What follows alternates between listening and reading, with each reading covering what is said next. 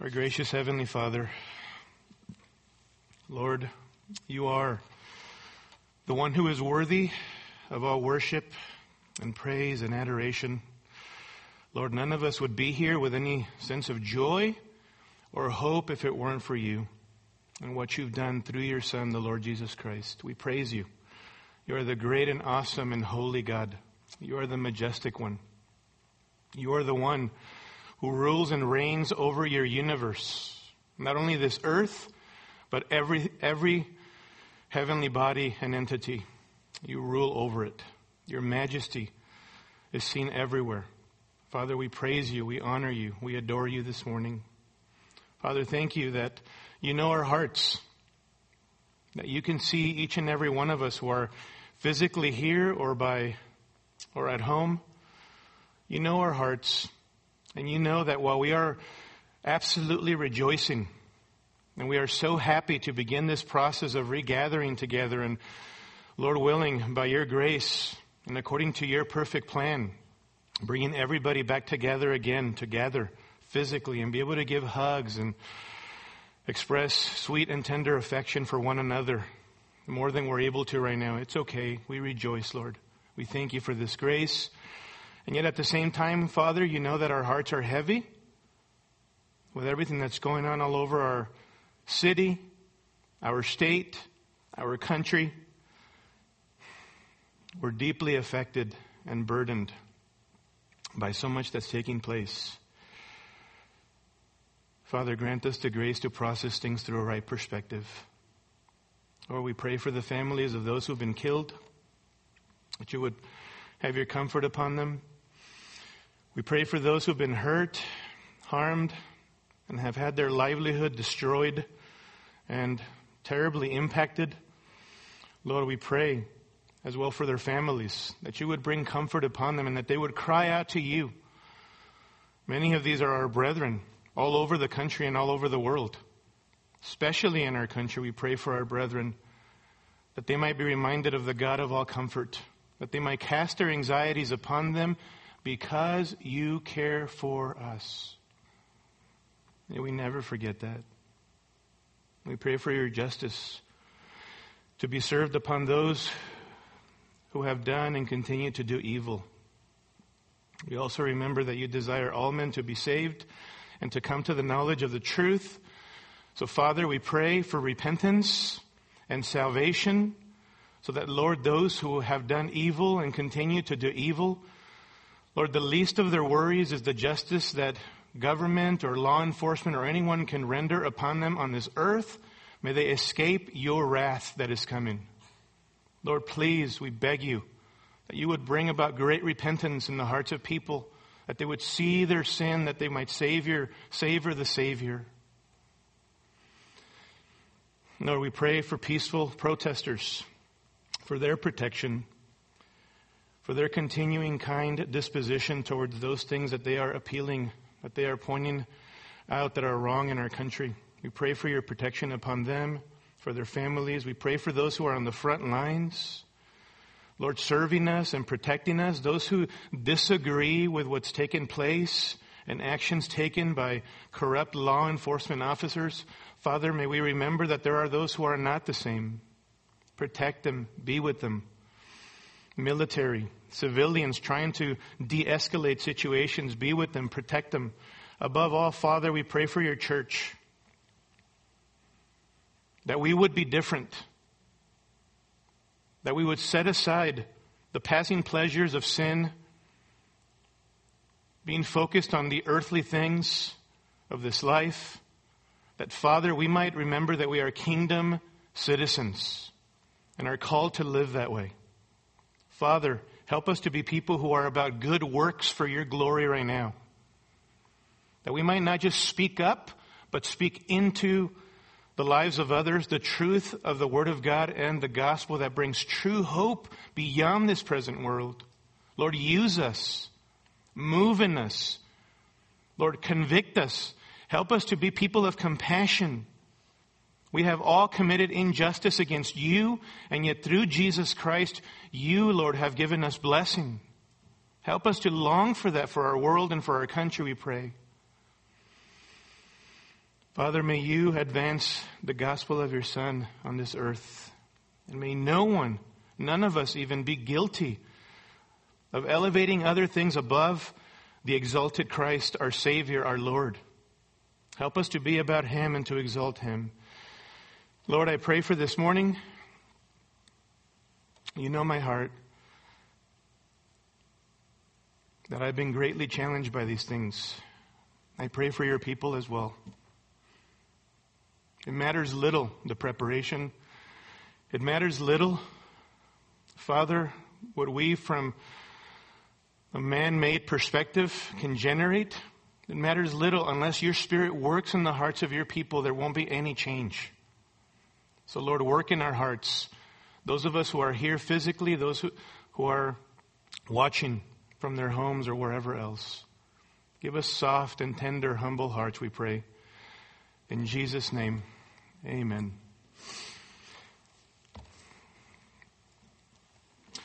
Well, as you know, the title of this message is God is Not Silent.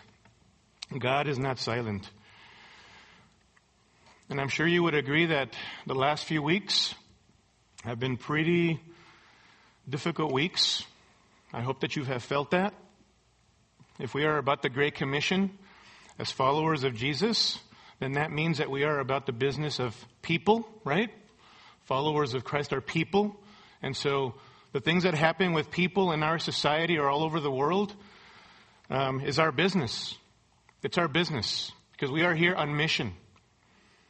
Pastor John MacArthur has often said that we can worship Christ perfectly in heaven. So there's a reason why we're here on earth. And that is that we are here on mission to reach people for Christ. I hope that is your passion as a Great Commission follower of Jesus. And so what's happening with people right now is our business because it's people who are going through these things. And we should care about that. The greatest example of that was the eternal Son of God, Jesus Christ, who actually came to earth to enter humanity. Took upon a human nature to enter into our fallenness, our broken world, to engage us.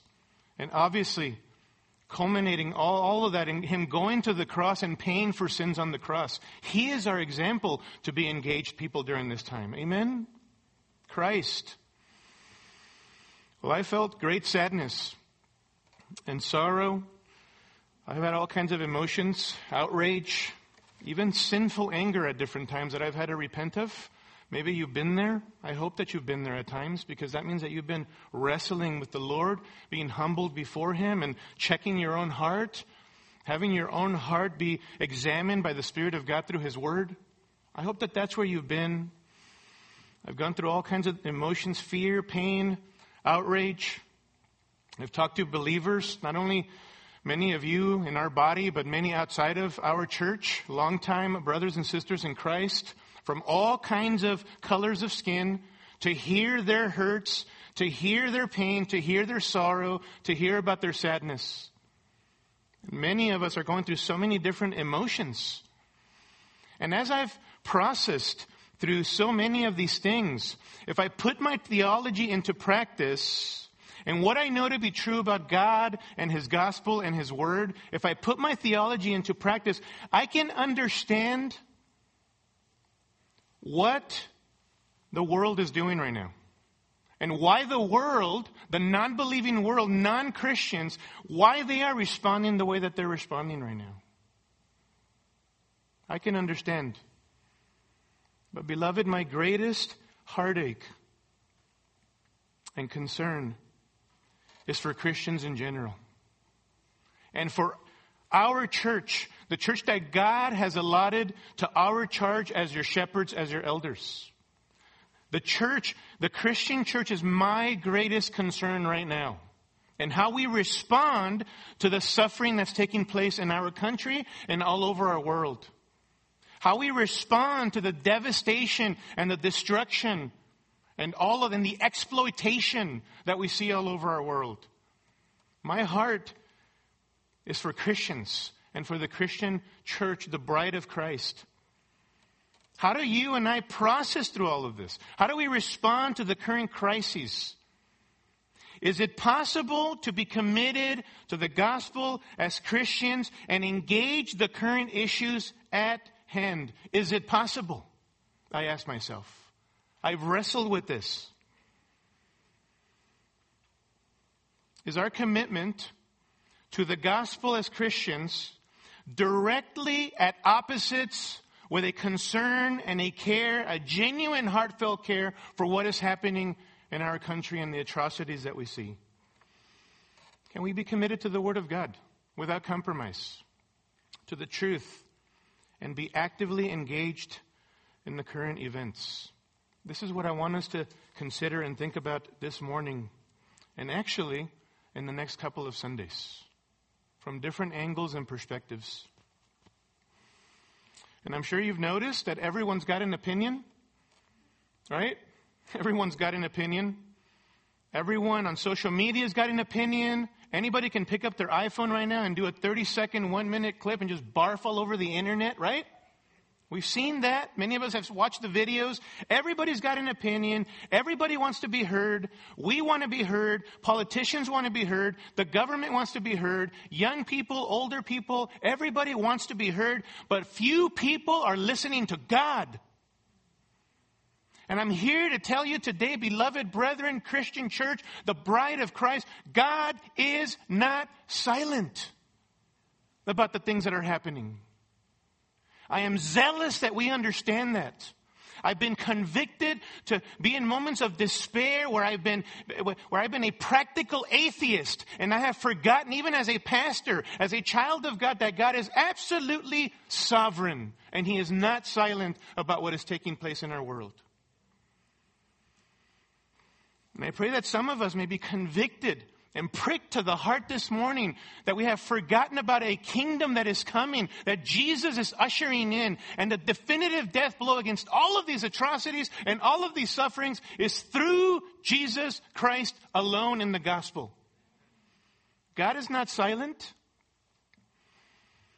And so today, through the preaching and the ministry of the word, to my beloved brothers and sisters in Christ, to you who are watching, my brothers and sisters in Christ, I want to bear my heart to you as we minister the Word of God together, to one another's hearts, as we consider these things. Because as your pastor, I love you. Our pastors and elders love you deeply. We have shed tears. We have prayed for you during this pandemic and now everything going on in our country. We love you. We care about you. And so this message here today is in that spirit of love, where I'm going to say some hard things in this message. I'm going to say some hard things to you that apply to me as well. And I want you to take those things in love, knowing that I care about you and that our elders care about you. And most importantly, that God loves us who are in Christ Jesus in a very particular kind of way through His Son. I'm more concerned right now about telling you what you need to hear rather than what you want to hear. Because I want you to be like Christ. That's my aim, and I think that is God's aim in His Word. Colossians 1:28 through 29. We proclaim Christ. Ultimately, why? That you might be conformed to the image of Christ. So we need to hear certain things this morning. And so it will be a hard message. I want you to know that, but I am exactly in the same place as you are. I'm not preaching at you this morning. I am right in the middle of this too. And these are the things that God has been doing in my heart through His Word, by His Spirit, by His grace. And so I have 3 main points. And we're only going to get through a couple of these this morning. 3 main points. The first one is this. As we think about this tension of, can we be committed to the gospel and yet be actively engaged in the things that are going on in our society? I want to remind us of this first and foremost. That being about the gospel means during this time that you and I denounce injustice in all its forms. There's no contradiction there. If you are a gospel-transformed citizen, a kingdom citizen, you will be, by the grace of God, a person who denounces injustice in all its forms right now. And as God's people, as Christians, we must be on the forefront because we have the answer to the end and the extermination and the extinguishing of all suffering in this world in a future kingdom. Amen? But in the present, we must speak the truth in love, and this is one of those things. Proverbs 17:15. He who justifies the wicked and he who condemns the righteous, both are an abomination to the Lord. God is against those who support and call good evil, and those who stand, who are against, and those who support and call evil good. And when we talk about justice as Christians, it should always begin with God, our Heavenly Father, right? God is just. He is inherently just. God, always flowing from His divine nature as a just God, only does what is right, only gives out righteous judgments. His decisions are always perfect. The Bible speaks about this, and it speaks about God as just, very much in connection with Him being an impartial judge in those judgments. Romans chapter 2, verse 11. For there is no partiality with God. There is no partiality with God. Deuteronomy chapter 10 and verse 17, Moses said to the people there, for the Lord your God is the God of gods and the Lord of lords, the great, the mighty, and the awesome God who does not show partiality nor take a bribe. Yes, that was in the Old Testament, but God's character transfers over into the present because He is of an unchanging character, right? He is a just God who does not show partiality to anyone. And in Acts chapter 10, verse 34, when speaking of all the Gentiles being saved through the gospel, Peter says, I most certainly understand now that God is not one to show partiality, but in every nation, that's the word ethnos, from which we get ethnicity, but from every nation, the man who fears Him and does what is right is welcome to Him. God is just and impartial. Even with regards, especially with regards to His eternal plan to redeem a people from every nation, tongue, and tribe and bring them together into one beautiful body, the bride of Christ. He's impartial. That flows from His just character. Now, what does the fact that God is just mean for us as Christians? It means this. That you and I, beloved, can rest assured that God will not ultimately allow any injustice to go unpunished. No one cares more about the justice of God than God does. No one does. He is not silent about this. In fact, all we got to do is look at the gospel, don't we? All we have to do is look at the justice of God as Jesus Himself went to the cross, took upon our sins, our punishment, God's wrath for us, and He satisfied the what of God? The justice of God. See, we often focus on the byproduct of that. The reward that we get by faith in Jesus, salvation from our sins. But the first reason Jesus came into the world, the eternal Son of God, He came to satisfy the just wrath of God for our sins. Your sins, your personal sins, and my personal sins. We see this in the gospel. Lots of people talking about justice, justice, justice right now. Few people talking about the core of the gospel, that Jesus Christ came to satisfy God's justice because we as His creatures, as God's creatures, have committed injustice against God. Every single one of us are sinners. And the only hope that we have is that Jesus, if you trust in Christ, He has satisfied the just wrath of God on the cross. You want to talk about justice in its purest forms? Look at Jesus. Look at the good news of Christ. Savor the Jesus who came and took upon Himself God's wrath for our sins. It comes back to the gospel for us, doesn't it? As believers, and how we process through all of these things. And the implication for us then as redeemed people, as gospel-transformed citizens, is that God desires, beloved, that we too reflect His character, that we too would be just and impartial toward others. There are implications for us as believers for the fact that God has saved us, has set us apart from sin, and purchased us for Himself, that Jesus has satisfied God's justice. There are now implications, things that are the fruit of our salvation. And one of those is that you and I as Christians should desire justice. Because God demands justice. He demands justice. It naturally, necessarily flows from His just character, from His very nature. And those of us who are being conformed into His image must demand for the same thing. Micah chapter 6 is such a key text that I've been wrestling with in private. There in Micah chapter 6, God, through the mouth of His prophet Micah, condemns the hypocrisy of so-called worshipers who come to Him with their religious sacrifices, who come to Him with their so-called best, even offering themselves, all the while oppressing God's people. Micah 6:6, listen to this. With what shall I come to the Lord and bow myself before the God on high? Shall I come to Him with burnt offerings, with yearling calves? Does the Lord take delight in thousands of rams and 10,000 rivers of oil?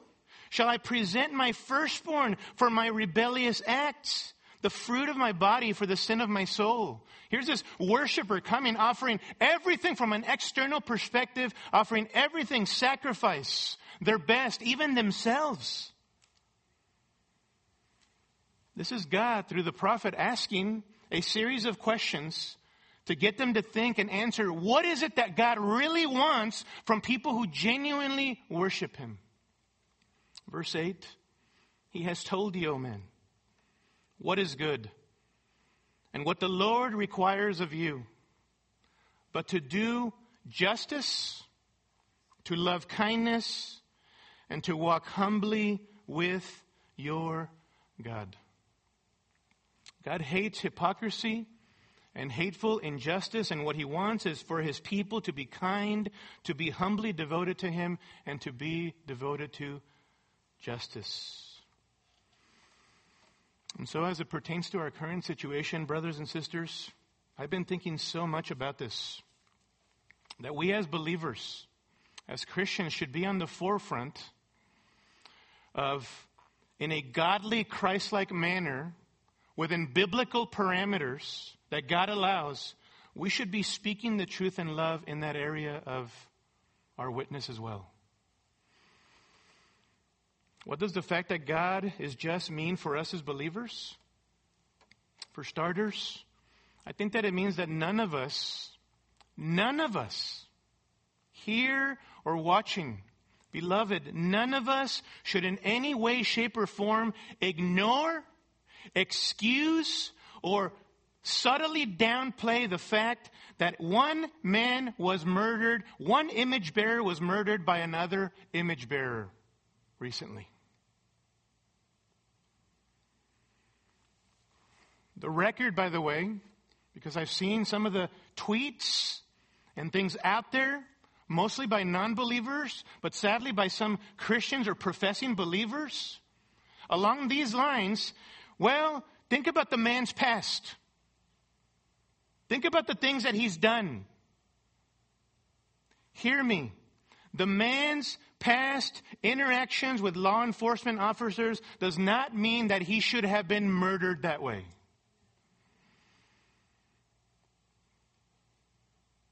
It was a hateful, heinous act. It was unjust. It was heartless. The death of Mr. Floyd, he is a person. He's a person. Look into his eyes. Look into the eyes of his family, his loved ones. Here is a man who was a person just like us, made in the image of God. And if you are for the sanctity of human life, then you are speaking the truth in love in that area as well. Amen? And I know you feel that, beloved. I know that you do. I've been so encouraged, moved.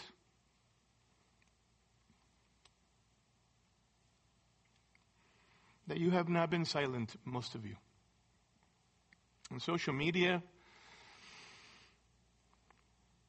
that you've been trying to bring the truth to bear upon these situations in your own way, sometimes not even knowing the best way to do that. Praise God for you. I love you for that. Our elders love you for that.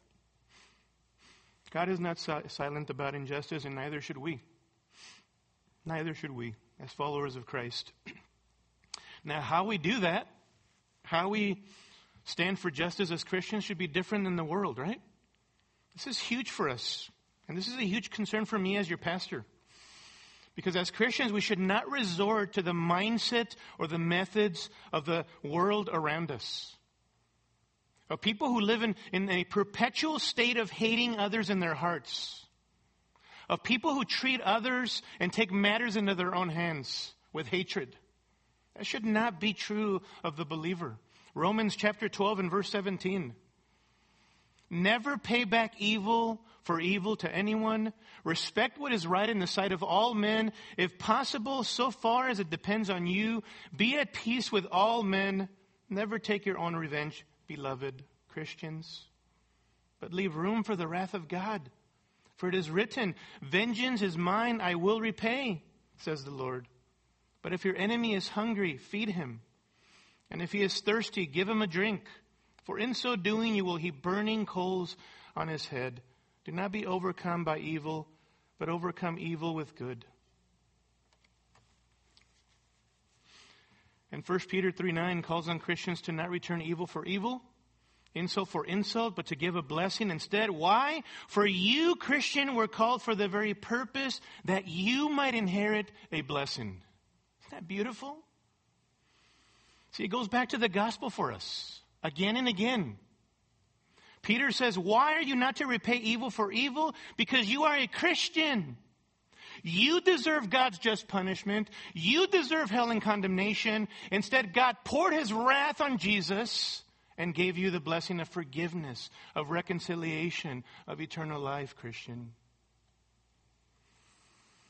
He punished Jesus on the cross for us who have trusted in him, in Jesus Christ, who've turned from our sins and trusted in him as our Lord and Savior, and he's giving us blessing instead. So it goes back to the gospel for us, even in how we respond to the suffering of others. What does the fact that God is just mean for us? It means that we should speak up and speak the truth about all evil happening right now. And I'm going to be really honest with you here. I don't see that happening enough either. To be crystal clear, I am not talking here about peaceful protesters who rightly, appropriately are hurting and appealing to the governing authorities and saying there's something wrong and things should not be as they are. I think there's a place for that in our country. And I think that as Christians, we can use wisdom as to the level of our involvement in those things. But I don't think it would be a sin for you in a peaceful manner, in a witnessing kind of manner, in a way where you're seeking to even make disciples in those contexts, to be engaged in that. Again, there are biblical parameters for that. And your motivation goes into that. I'm not talking right now about peaceful protesters. I'm talking about violent, hateful people who are hurting and destroying other people's lives. People who are being selfish, self-centered, destructive, reckless. Evil people who are violently hurting and even killing others, hurting even civilians who are trying to appeal to them from their own ethnicity, white, black, brown, yellow, you name it. I don't care about the shades of color. Civilians who are trying to appeal to human beings appealing to other human beings. Stop, this isn't the way. And they're being hurt and even beaten to a pulp. Evil people who are targeting even law enforcement officers. I spoke in the last couple of weeks to officers within our church body and officers outside of our church body. And you know what? Across the board, I heard absolute denouncement of what happened in Minneapolis by their fellow comrade law enforcement officers. Ashamed of what took place. But also a sense of insecurity.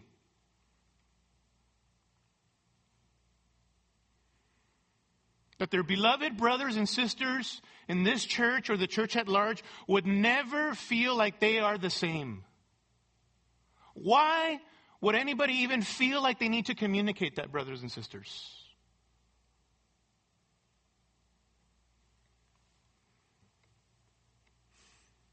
But there are people targeting them and targeting others, other law enforcement officers who have had nothing directly to do with that situation, who have served their country and the citizens of their communities for months and years and even decades. Why do they deserve this? How come we don't call out that injustice?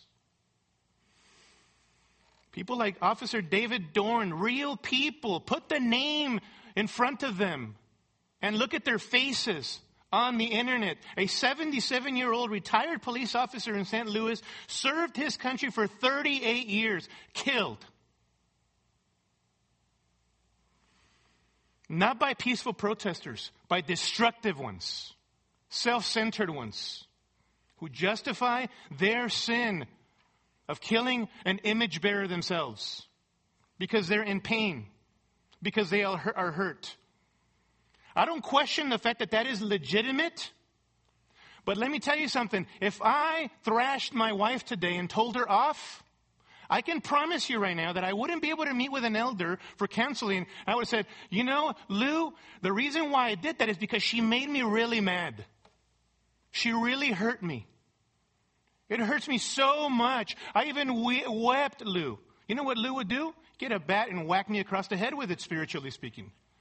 Kempis, that may be the case that you're hurt and that you're in pain, and there might be some legitimate things to consider on the other side, but that doesn't justify in any way, shape, or form that you thrash your wife or put a hand on her.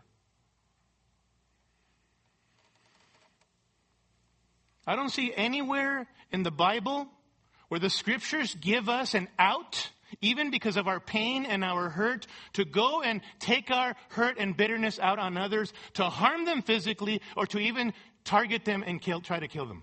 I don't find any justification for that in the scriptures. God is not silent about that. But I hear a lot of very subtle, very passive language like that. As if somehow that justifies it, people's pain and hurt. No, it doesn't. No matter what ethnicity you are. I'm not talking about just black people right now. I'm talking about whites, Hispanics, Asians, whoever you are. It doesn't justify violence just because you're hurt or in pain. And as Christians, we shouldn't explain it away by our silence. We are Christians. We are in Christ. Let us not commit the same sin, beloved brothers and sisters, of being partial by rightly calling for justice for Mr. Floyd's life, all the while diminishing by our silence the hateful, destructive behavior of violent protesters and destructive people who don't even give a lick about people who are suffering legitimately. All they care about is ransacking people and destroying their property and hurting other people, even in their pain. And if we are like God, and we recognize that God speaks to those things, we will call out that as well and speak the truth into those people's lives and pray for their souls that they would repent and that they would experience the compassion and the mercy of Jesus and be forgiven of their sins and reconciled. I'm not asking you to respond in a sinful, angry kind of a way, but to be zealous for the glory of God as you pray for those people as well.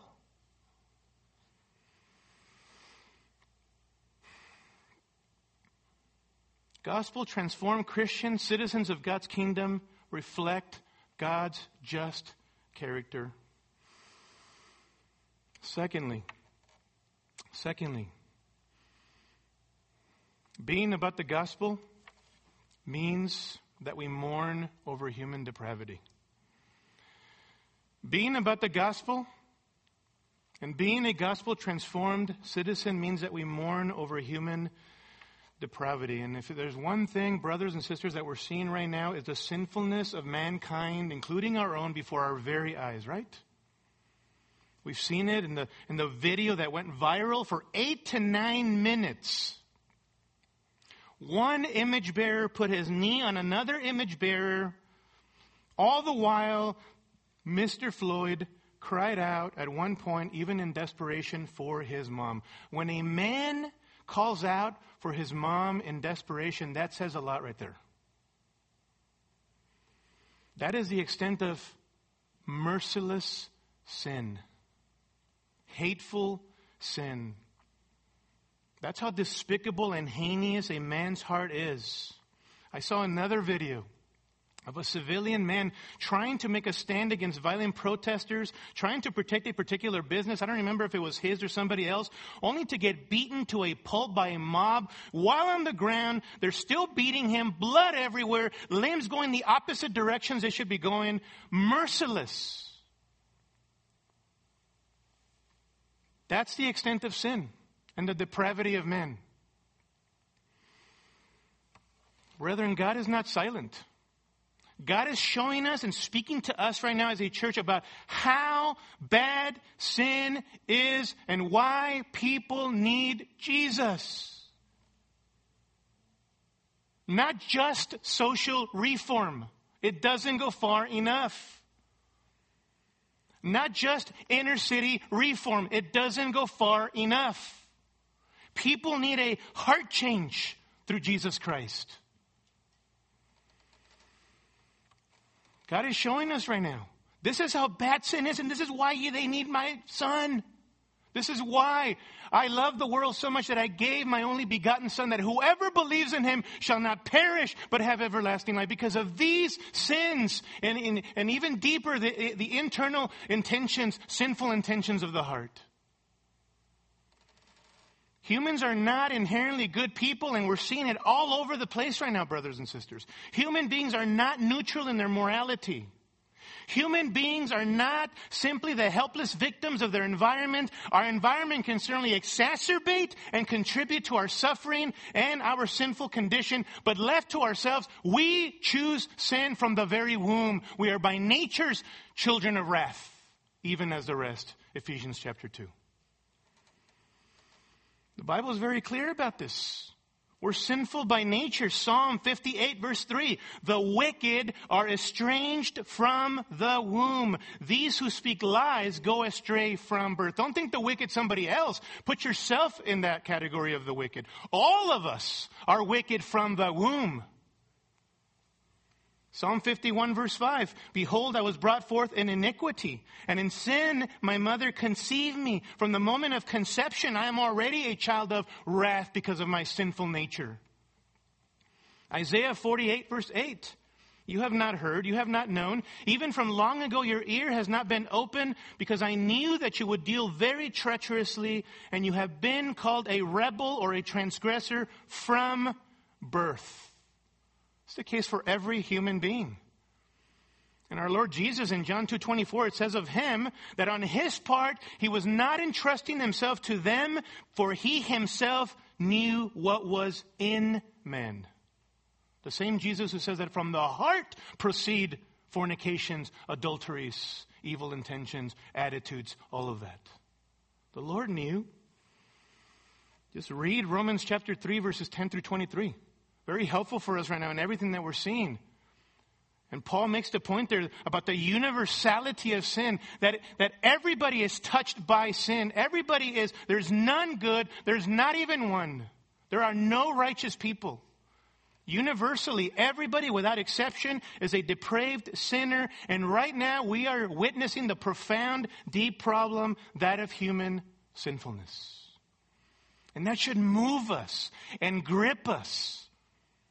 It should move us with compassion to say, man, this is why I need to share my faith. This is why I need to do gospel-empowered, spirit-empowered good works for the glory of God, so that people may ask me, hey, what is the deal with your compassion and your mercy? What is the deal with you guys as a church having 25 plus ethnicities in your church?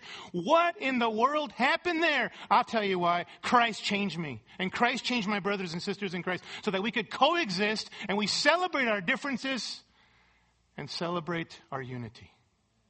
Isn't that beautiful?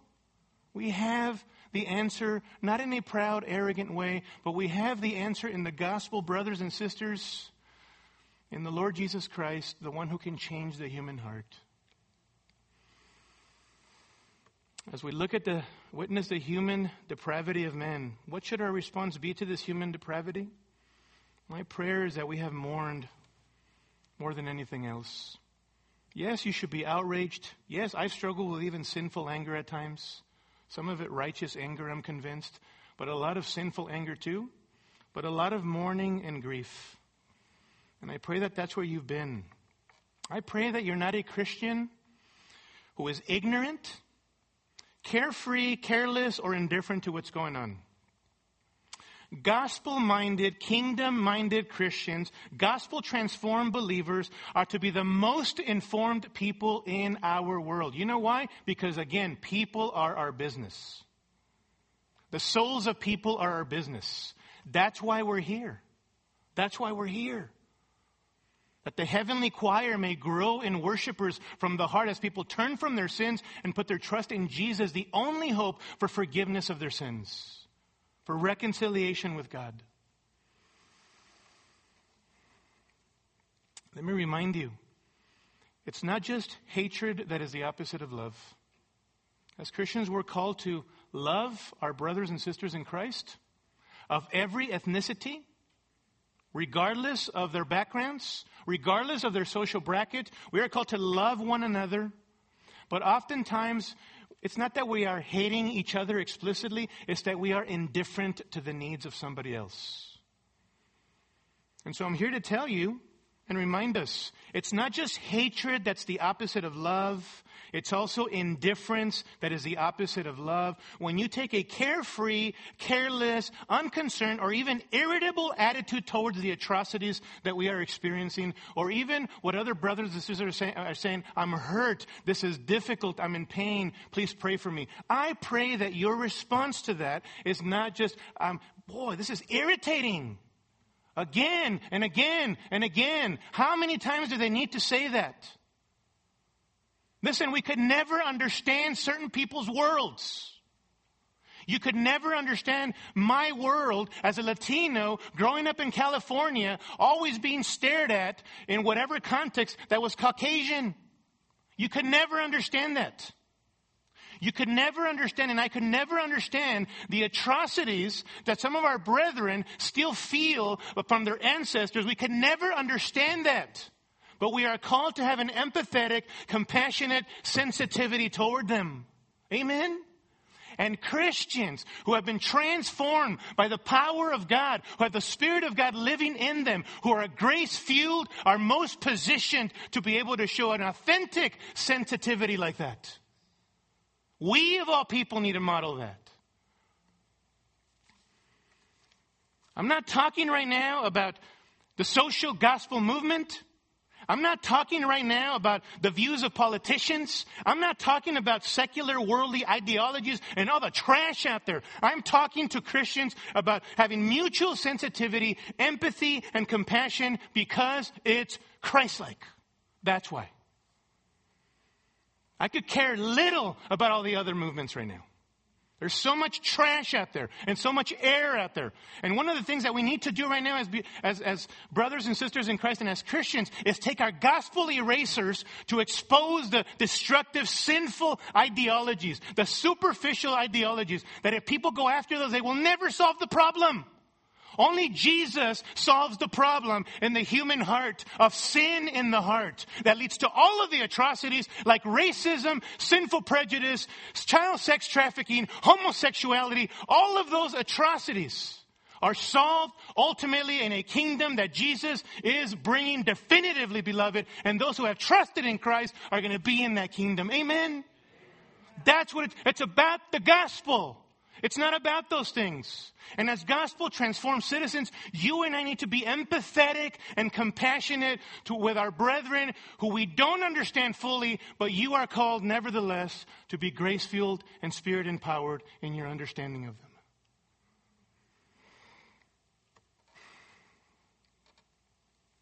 Just like Jesus.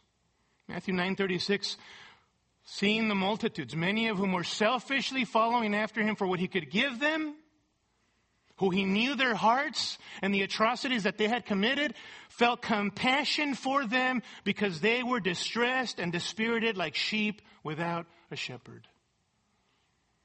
Jesus mourned in his heart over spiritual lostness of people that led to all the atrocities in their life. And in John chapter 11, as Jesus witnessed the mourning over the death of his beloved friend Lazarus, it says that Jesus, what? Wept. Not for Lazarus in and of itself because of his physical death. He was about to raise him from the dead. Because of the spiritual lostness that brings about death, he wept for the hopeless predicament that people were in that ultimately led to death without Christ. That should be our heart. And so we should strive to put ourselves in the shoes of others. Pastor Brock quoted Romans 12:15 last week. Rejoice with those who rejoice and weep with those who weep. Ecclesiastes 3 says that there's a time for everything, a time to weep and a time to laugh, a time to mourn and a time to dance. Surely right now, beloved, is a time when we can come alongside some of our hurting brothers and sisters in Christ. Amen? Surely. As Christians, we should respond by being deeply saddened that the sin of racism is still an issue in our nation. Listen, I don't care about what your views are, all right? I really don't right now. Could there be, is the possibility there that there are segments of our society, and I believe there are, where there's still sinful racism and sinful prejudice, subtle sinful prejudice taking place? What do you think? Have we drank the Kool-Aid on the opposite? This is a sinful humanity that we're living amongst. Why wouldn't that sin still exist? That doesn't mean that you're a racist. That doesn't mean that you've ever even purposefully intended to offend somebody of a different ethnicity. I'm not talking about that. But listen to me. The sin of racism and the sin of prejudice is alive and well in our city and in our state and in our country. It is. And you know what? It's alive and well in Christian churches. More subtle, more secretive, more passive. You say, no, not me, Pastor. No, not me. Not me. And that may be the case. Not every person's heart or experience are the same. And I don't think it helpful, fruitful, or reasonable nor measured to give this emotional response where we speak in extremes. All black people feel the same about what's happening. All white people are racists. All cops are bad cops. Probably not the best time to be doing that, or really ever. Okay? Ever. Be careful. Don't adopt the mindset and the methods of the world, even speaking into these things. Generalizations like all and every are not helpful or constructive. They're destructive and they shut down conversation. Constructive discussions that lead to solutions.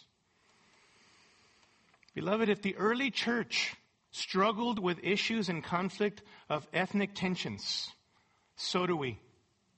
And so we will into the future. And you know what? I'm not sure that some of our brethren in our church, especially outside of the church, this church, and other churches that I spoke to, I'm not sure that we should also lump them into the same place where we say, well, see, this is what they want. No, it isn't. You know what I have found? That most of my Latino, Asian, Black brothers and sisters in Christ, when we talk about these issues over the years, all that they want to know is that we acknowledge the fact that there is a problem. That's it. I just gave you the solution right now to having open conversations better. Stop living in denial. Most of them are not even saying that you're a racist or that you're sinfully prejudiced. What they're saying is, can we just be honest that that exists? And that because we still struggle as sin, as gospel-redeemed citizens, we can struggle with that as well. We have our prejudices, not just in the area of ethnicity, but many other things, background, social standing, life experiences, all of that. Can we at least acknowledge that? Can we at least be honest about that? And I think we can. And that would be massively helpful. Massively helpful. We need to be honest. We all have blind spots, brothers and sisters, in our sanctification, and this is a blind spot for some of us. Some of us more explicit. Many of us, maybe more of us, just subtle prejudice, sinful prejudices. It's a blind spot for us. We need to acknowledge it. We need to repent of it before the Lord and before those whom we've hurt or we've thought of in a certain way. Because some of us right now might be saying, well, listen, I'm not sure that really applies to me because I've never killed anyone.